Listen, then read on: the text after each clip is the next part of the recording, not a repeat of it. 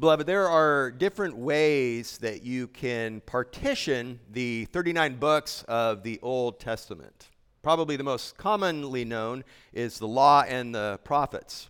You can break it into smaller divisions too, and one such division is called the historical books, the 12 books of Joshua, Judges, Ruth, 1st and 2nd Samuel, 1st and 2nd Kings, 1st and 2nd Chronicles, Ezra, Nehemiah, and Ruth. And they're called the historical books because even though all of Scripture is, of course, a perfectly accurate historical account because it is the Word of God, the historical books have a special emphasis on God's working through history, through His sovereign control. And the interesting thing is the book of Esther is very unique in one certain way. It shares much of the same with the other historical books of God's sovereign working through history, Israel facing a grave threat from her enemy. But Esther is unique in one very interesting way from not just the historical books, but all the rest of the books of the Bible, namely that God is not directly referenced once in the entire letter. If you were to search the letter, you won't find the word God or Lord once.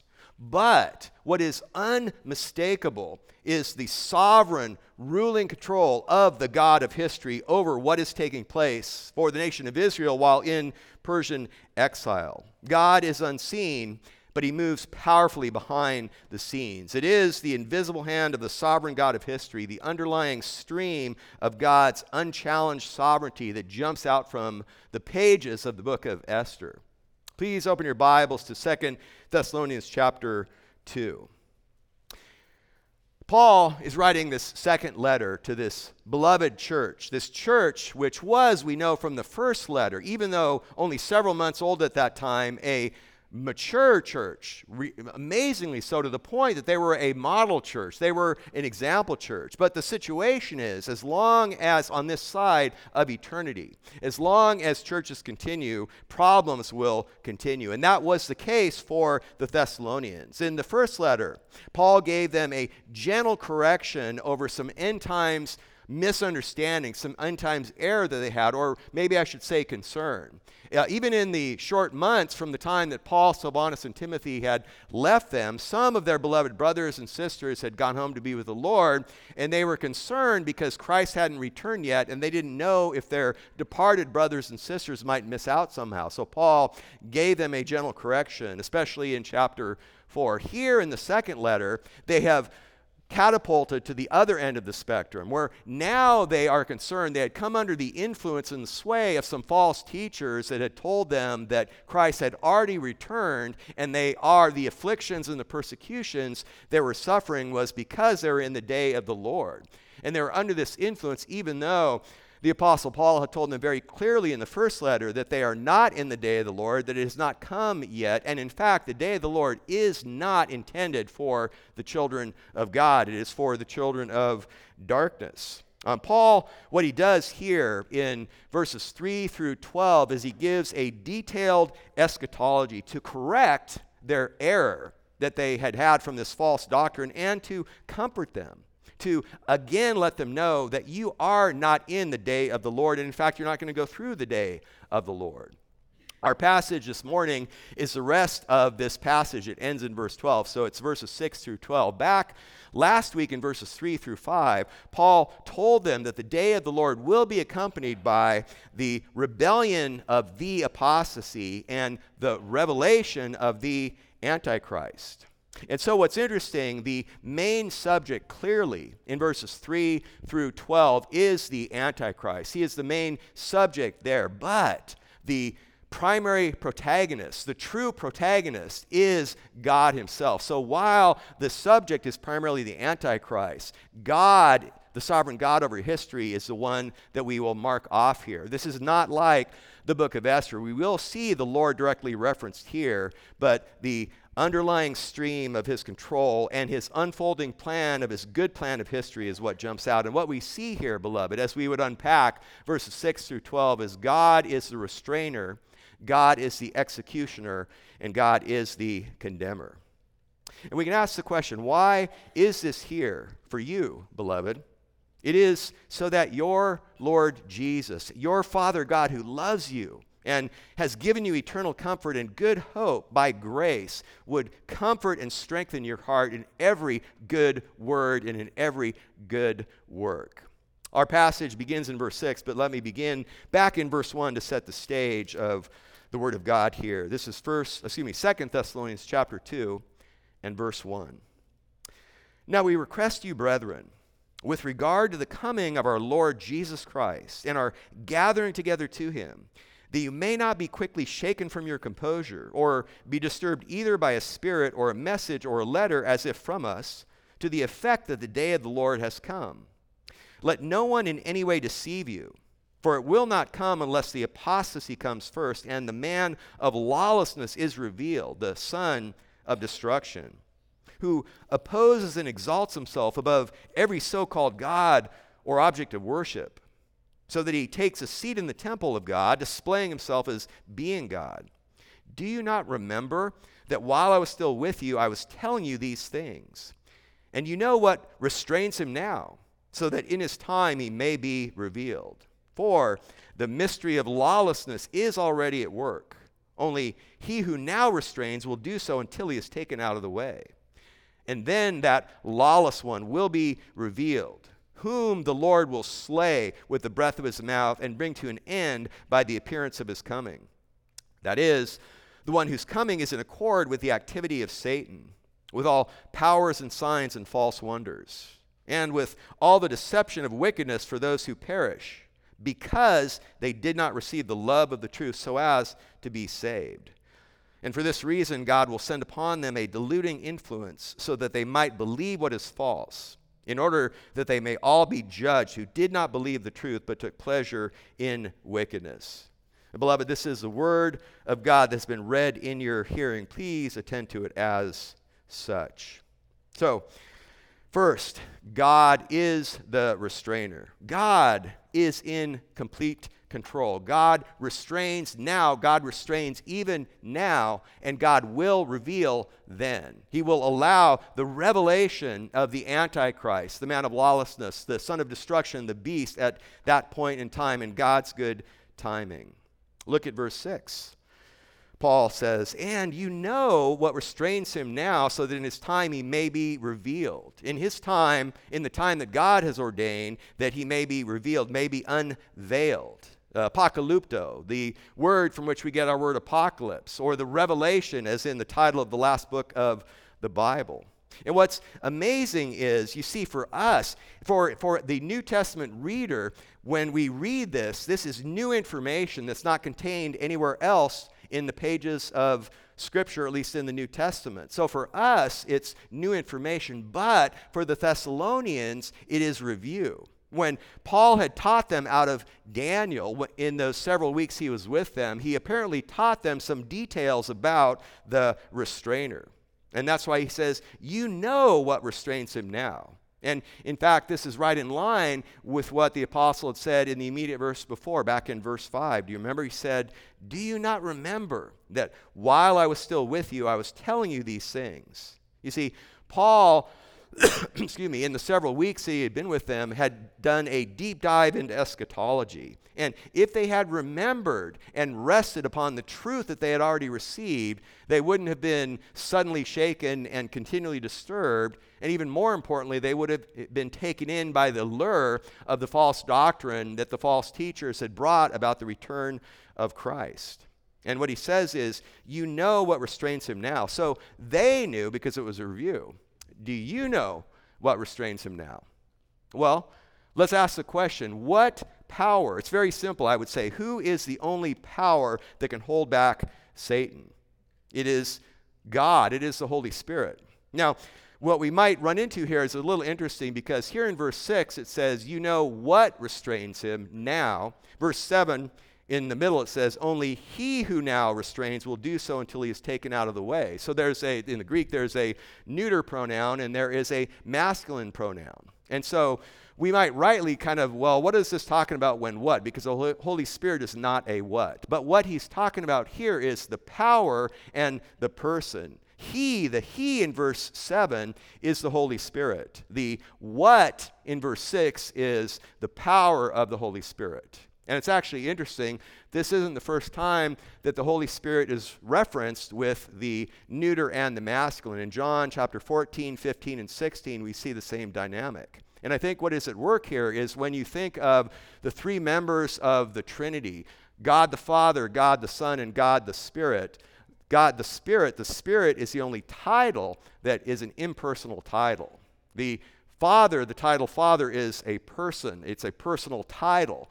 The title Son is a personal title. The word Spirit is an impersonal word describing, of course, a person. The Holy Spirit is God. He is the third member of the Trinity. So that is what is at work here, the person and the power.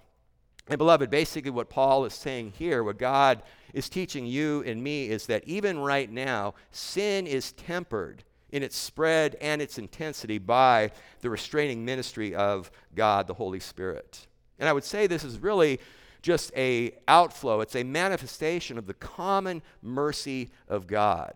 We think of the common mercy of God. The rain falls on the just and the unjust. The just farmer receives rain on his or her field. The unjust farmer also receives rain on his or her field. And what we have here is part of God's common mercy to all of mankind. Believing mankind and unbelieving mankind is this restraining influence that man in his sinfulness is not allowed by God to be as wicked as he would be. We continue on, look at verse 7. Paul continues, he says, "For the mystery of lawlessness is already at work." And this is no surprise. Read the headline. Turn on the TV. Look at your social media. Don't scroll at night because that's when you're praying.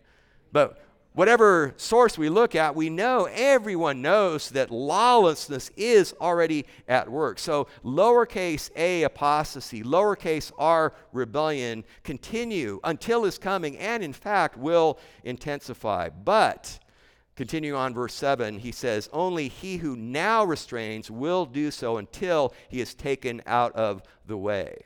That is when, in a sense, all hell will break loose on earth, because there will be an unfettered outpouring of the wickedness of unregenerate hearts in man. Now, even here, the way the New American Standard translated "taken out of the way," our theological bristles on our neck might raise up just a little bit there, because it almost seems like God, the Holy Spirit, is being taken out of the way by a greater force. It's really saying he's moved to one side. We can think of it this way. Think of a dam with doors. It has a vast reservoir of water behind it. And then the doors are moved to the side, and it unleashes the mighty torrent of water pouring forth. Well, the doors are still there, but the restraining influence is no longer there. In the same way, God, the Holy Spirit, is still omniscient. He is still sovereignly in control, but he is moved out of the way, so his restraining force has been removed, so that the unhindered outpouring of sin and wickedness will be permitted for a short time on earth. The reins are removed from lawlessness, and the satanically inspired, the satanically energized rebellion is unleashed. And just the word mystery, it's the Greek word mysterion, from which we get our English word mystery. A New Testament mystery is not obscure or secret or puzzling. It's not a tantalizing secret. It's not an esoteric puzzle that is only for the spiritual elite in some kind of rarefied atmosphere. A New Testament mystery is a truth ordained by God in eternity past that is kept concealed until the appropriate time, when God said it is time for it to be unconcealed. It is time for it to be revealed. For example, Romans 16, verse 25 and 26, Paul there writes, "According to the revelation, according to the unveiling, according to the revealing of the mystery which has been kept secret for long ages past, but now is manifested." And the proper time from God, we just keep moving on to verse 8, where Paul says, "And then that lawless one will be revealed." So he is restrained now, he will be revealed then.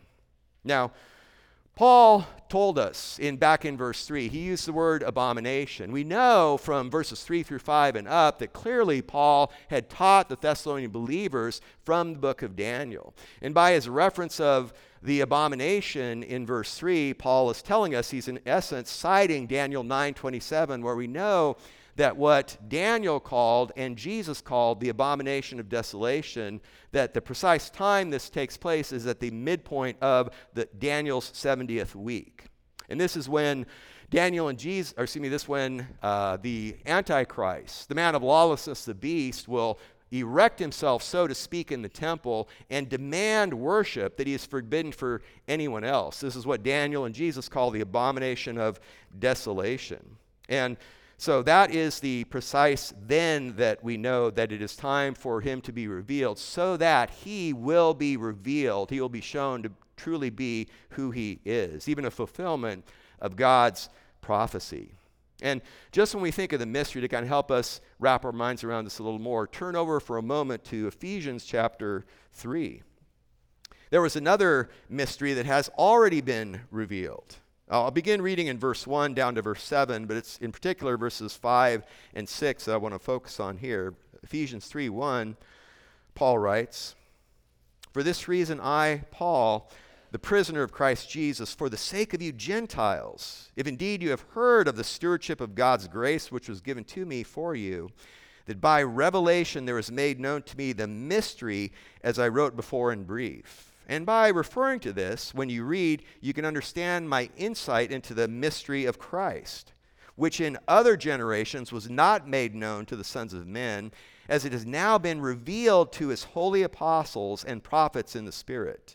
To be specific, that the Gentiles are fellow heirs and fellow members of the body and fellow partakers of the promise in Christ Jesus through the gospel, of which I was made a minister according to the gift of God's grace, which was given to me according to the working of his power." So the mystery of Christ, specifically the mystery of Jew and Gentile together in the body of Christ on equal footing, was something that was not revealed in the Old Covenant in the Old Testament, but now is revealed in Christ. So also on that day, on the exact midpoint of Daniel's 70th week, will be the unveiling, the revealing of the Son of Destruction for what he truly is. So God, the true protagonist, is the restrainer. We move on to the rest of verse 8 through verse 9, and God is the executioner. You see, God restrains, God reveals, and God will ruin.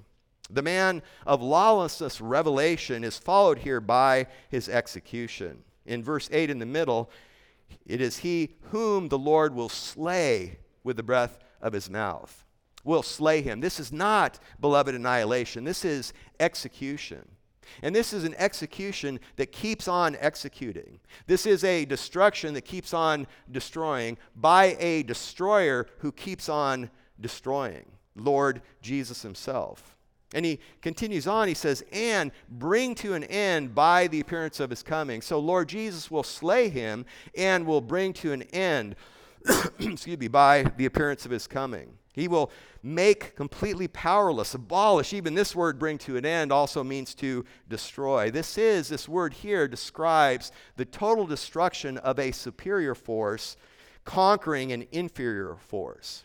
In the same way light conquers and destroys darkness, so also Lord Jesus will conquer and destroy Satan and his ambassador, the beast. And the word bring to an end, this is the same word that we see, for example, from the pen of the author of Hebrews. In the beautiful two verses, there are so many beautiful verses in Hebrews. Chapter 2, verses 14 and 15 are rich and near and dear to my heart. Verse 14, speaking of Jesus Christ, the Son, the author of Hebrews says that he might render powerless, that he might bring to an end, that he might abolish him who had the power of death, that is, the devil. Or the Apostle Paul, in his last letter to Timothy, 2 Timothy chapter 1, as Paul is writing from his Roman imprisonment awaiting execution, Paul says to Timothy, our Savior Christ Jesus, who abolished, brought to an end, rendered powerless death, and brought life and immortality to light, brought life and immortality to light through the gospel. And what's interesting now as we go on from verse 8 to verse 9, there he was focusing in verse 8 there on the true protagonist, God. But now he moves back to the main subject, namely the man of lawlessness. Look at verse 9. He says, that is, the one whose coming is in accord with the activity of Satan, in accord with the energeia, the energizing. Basically, this man of lawlessness is authorized and energized by Satan. He's Satan's instrument, endowed with Satan's spirit, marked by Satan's character. And he continues, he is coming is in accord with the activity of Satan, with all power and signs and false wonders. Literally all lying wonders. So these power, signs, and lying wonders are performed by the devil-controlled, Satan-empowered Antichrist. And literally, these are pseudo-wonders, lying wonders. Jesus himself, in the Olivet Discourse, where he had that long discourse on the end times, used the same kind of language as recorded by Matthew. Matthew 24, verse 44, Christ said, false Christs and false prophets, literally pseudo-Christs and pseudo-prophets, lying Christs and lying prophets will arise and will show great signs and wonders. Now, when we think of the signs and wonders that Jesus is speaking of, when we think of the lying wonders and the powers and signs that what Paul is talking about here, understand this. These are lying wonders, but not in the sense that they're some kind of parlor trick or smoke and mirrors. These are real miracles, real powers, real signs, but they have a lying message. Oh, it's the same kind of dynamic. Beloved, this is all part of God's sovereign control. Luther said the devil is God's devil. And what he meant by that is not that God's holy or purity is in any way stained by the devil, but the devil can't do anything outside of God's sovereign control. There's not a, beloved, dear friend, there is not a renegade molecule in the entire universe, material or immaterial. Whether or not spirits and immaterial have molecules, I don't know, but I think you get the point. God is in control. And God does at times let Satan and his emissaries control the physical world. You can think of Pharaoh's magicians, where Moses and God's supernatural power through Moses was greater than the magicians of Pharaoh. But the magicians did real miracles, but they were lying miracles. That is what he is talking about here. Also, beloved, when we see this mockery, we see this parody of the Antichrist who tries to usurp the true Christ. And so besides the title of Antichrist and Christ, even the language Paul uses here uses the same words for both the true and the anti. Both Christ and the Antichrist have a coming, a parousia. They both have a revelation, an apocalypsis. And even this energizing power, we see here in verse 9 that it is energized by the power of Satan. In verse 11, we'll see power that is energized by God.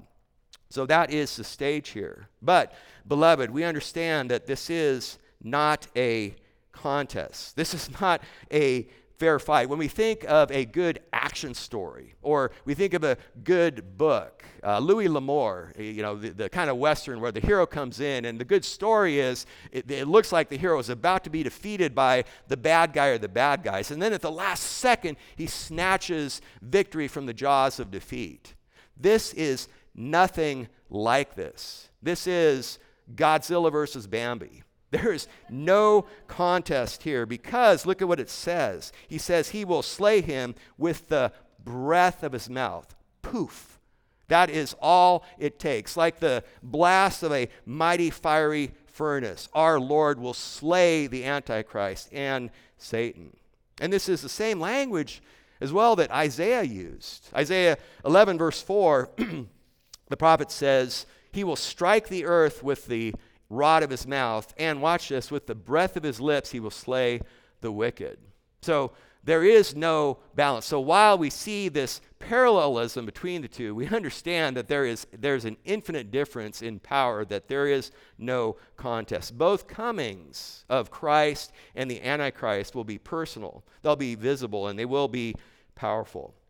Now, one thing to understand here too, when we move from the revelation to the execution in verse 8, it's one sentence. But Paul jumped forward 3.5 years. He jumped forward. So the abomination of desolation is at the midpoint of Daniel's 70th week. So even though in that one sentence it looks like it happens immediately after, there's actually a 3.5 year gap. He jumps from the midpoint to the end of the week. He jumps to the end point of the 7-year period that in Scripture by Jesus and others is called the tribulation, the time of Jacob's trouble, the time of Jacob's distress. And this is that 7-year period when God's judgment is poured out on the world for its sin.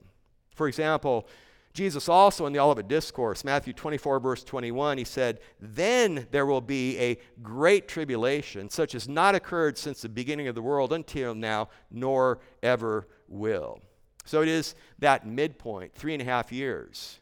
We can think of the book of Revelation. We covered this in the Thursday morning men's Bible study. Revelation 11:3 and 12:6. It is 1,260 days, which with the Jewish calendar is 3.5 years. It's 42 months, according to Revelation 11:2, 13:5. It is a time, times, and half a time, according to Daniel 7:25, 12:7, and Revelation 12:14. And beloved, again, as believers, we need to believe in the clarity of Scripture. I mentioned this last week, but do you remember even Daniel, when Gabriel the angel was giving the revelation, Daniel 7:16, Daniel said, "I asked him the exact meaning of all of this." Daniel 9:22, Gabriel gave me instruction and talked with me and said, "Oh, Daniel, I have now come forth to give you insight with understanding."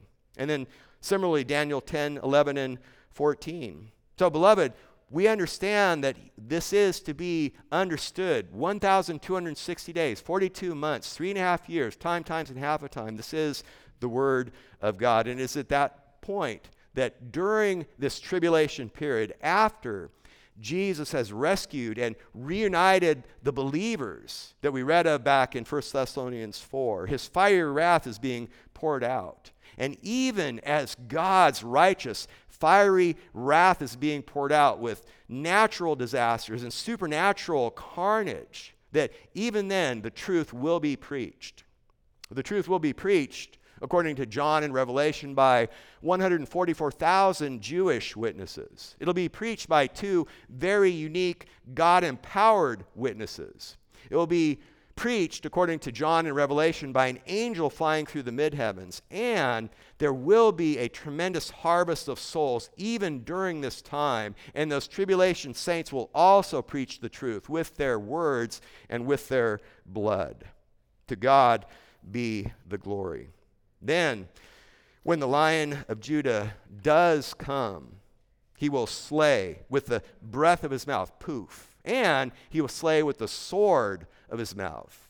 Turn for a moment to Revelation 19, or you can listen as I read verses 11 through 21 to get an expanded picture of precisely what Paul is talking about in 2 Thessalonians 2.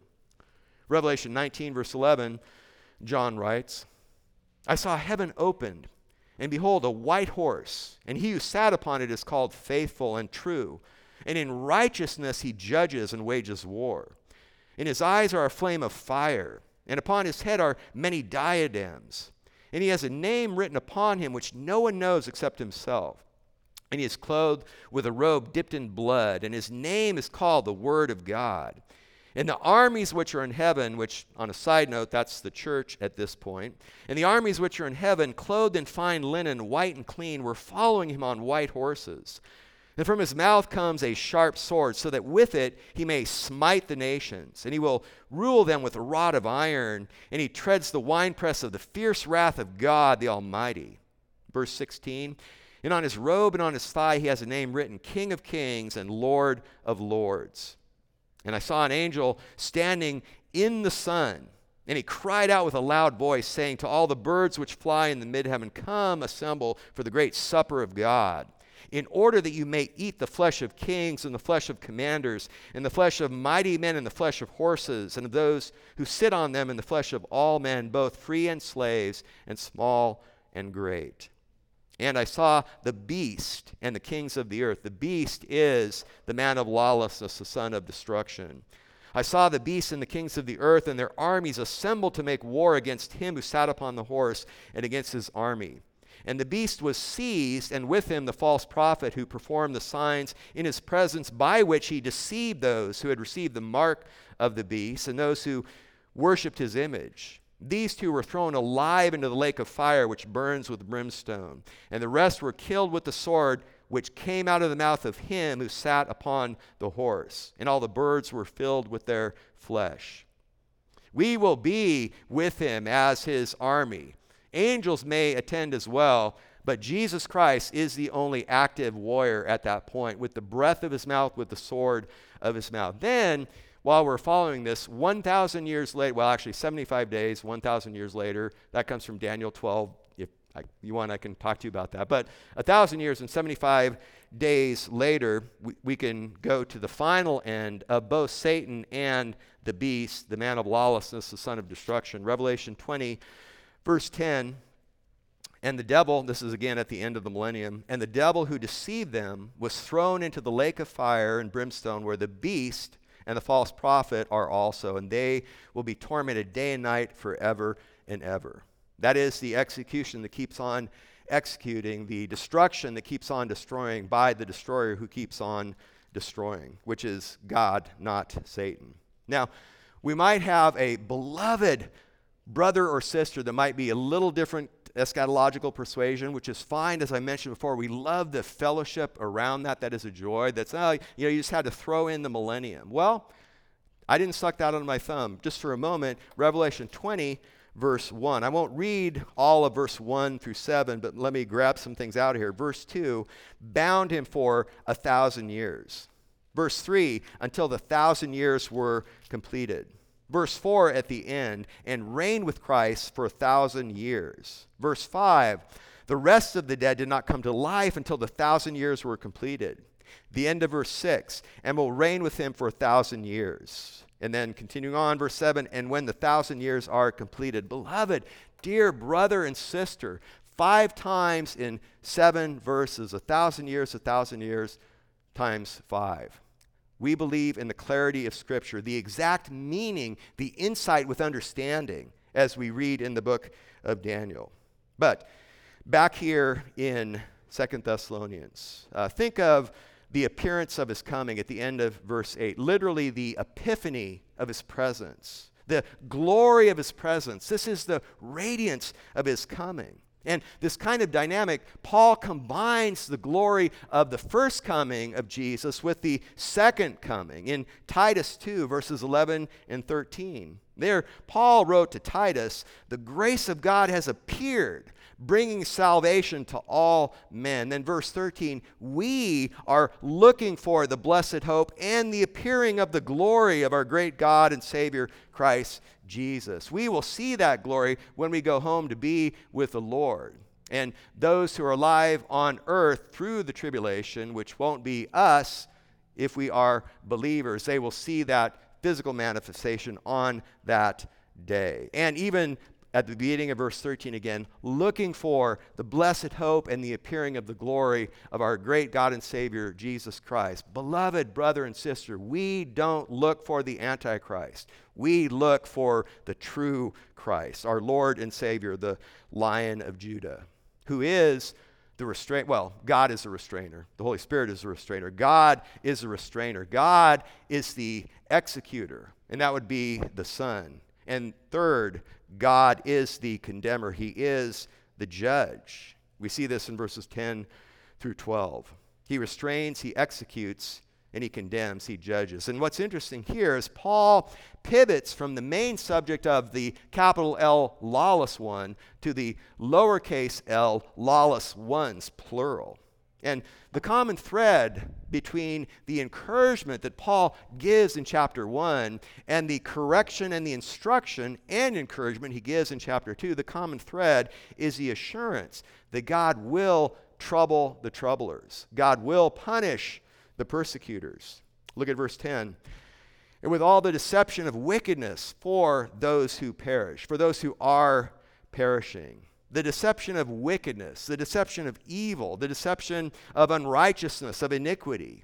the deception of violence. The Greek word translated wickedness here was used to translate the Hebrew word in Genesis 6:11 of violence, that the earth was corrupt in the sight of God and filled with violence. There is deception behind that. But beloved, understand this. Behind the great deception lies the great refusal. Look at the rest of verse 10. Because they did not receive the love of the truth so as to be saved. Because they did not welcome the love of the truth so as to be saved. They would have none of it. They gave it no welcome. They gave the love of the truth no reception, no love. Calvin said this. He said, those who perish, quote, are deserving of it even more, did of their own accord choose death. That is what is at work here. Beloved, dear friend, God is holy, God is righteous, God is just. And that is what is at work here. And error is not, even the false doctrine, as pernicious and dangerous and as injurious as it is, that is not the ultimate root of problem. The fatal downward slippery path begins with a love for evil. Evil is the ultimate root problem. And notice also right there in the middle of verse 10, they are perishing because they did not welcome the love of the truth. Beloved, dear friend, understand this.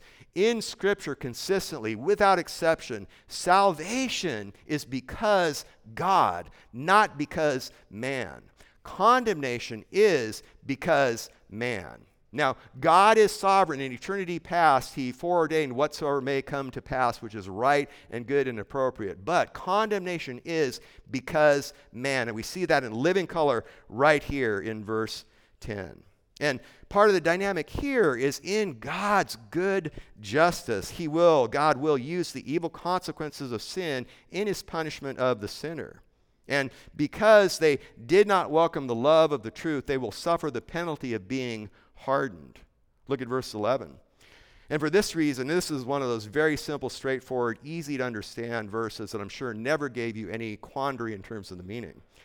And for this reason, God will send upon them a deluding influence, a deluding energeia. This is the energizing power of God, authorized and energized by God, a deluding influence, a wandering influence, a straying from the truth influence. You see, when people reject the good, they welcome the evil.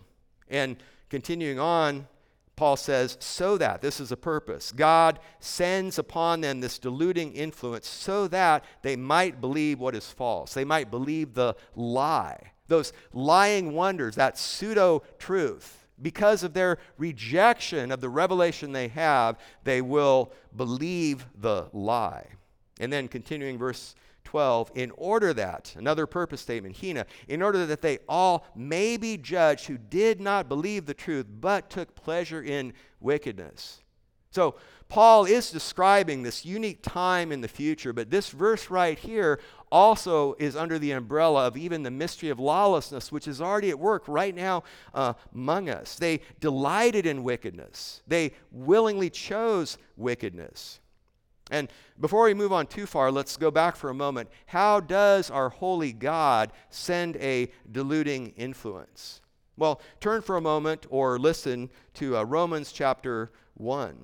Verses 24 through 28. I won't read them all, but I'll bring captures out of it to give you an idea of what is at work here.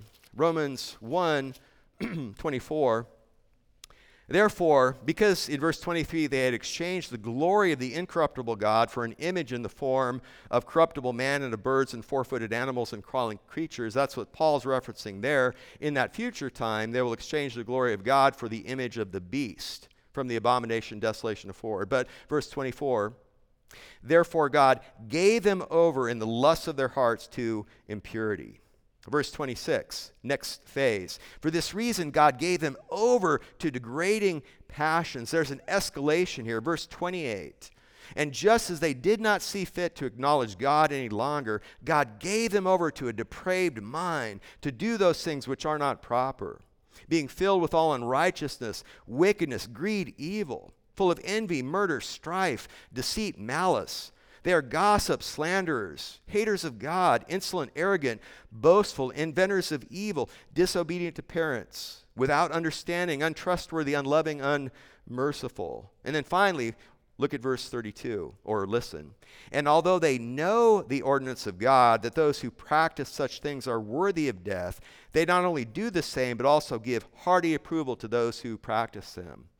And beloved, how sad and how tragic that is what we see in sad, horrifying, living color of sin, depravity, wickedness, celebrated, lifted up, and exalted. And that is what is being talked about here. And then to even help us understand a little bit further, I should have kept my finger back where we're at, but in Romans 9, verses 17 and 18, we have the historical example of God hardening Pharaoh.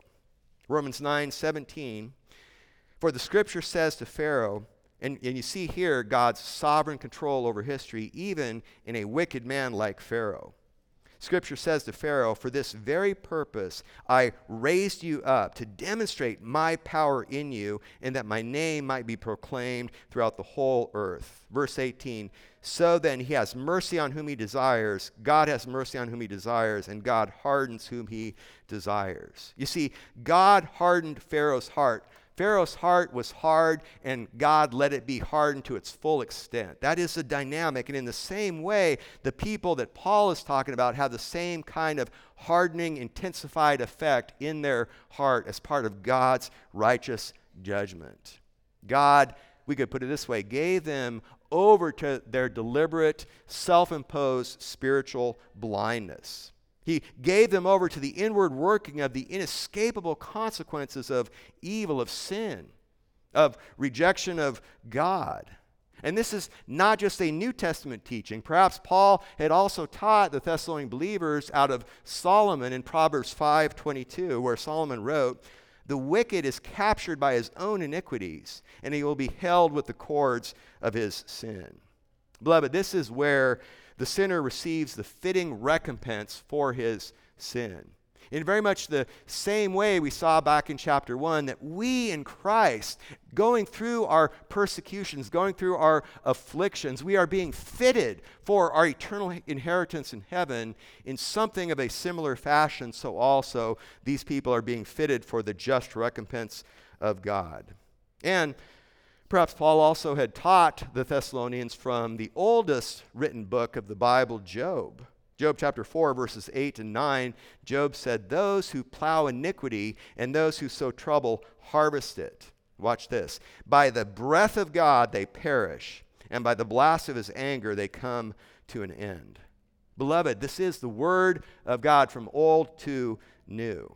And go back for a moment back here in 2 Thessalonians, for those who perish, for those who are perishing. That is the consequences, that is the just punishment at that time and this time as well. You may remember that Jesus, recorded in Luke 13, he had some of the religious leaders say, hey, they referenced a historic event where the Tower of Siloam fell over and killed a number of people. And the religious leaders' questions was, did that happen to them because they were greater sinners than us or others? And what Jesus said in Luke 13:3 was, he said, I tell you, unless you repent, you shall all likewise perish. That is the outcome for anyone, man or woman, who dies in their sin. But there is another side of God's righteous judgment. John 3:16. God so loved the world, he gave his only begotten Son so that all who believe in him shall not perish, but have eternal life. Dear friend, there is a way of escape. And this is what Paul wrote to the Thessalonians back in the first letter. 1 Thessalonians 1 verse 6, he said to the Thessalonians, you also became imitators of us and of the Lord, having welcomed the word in much tribulation with the joy of the Holy Spirit.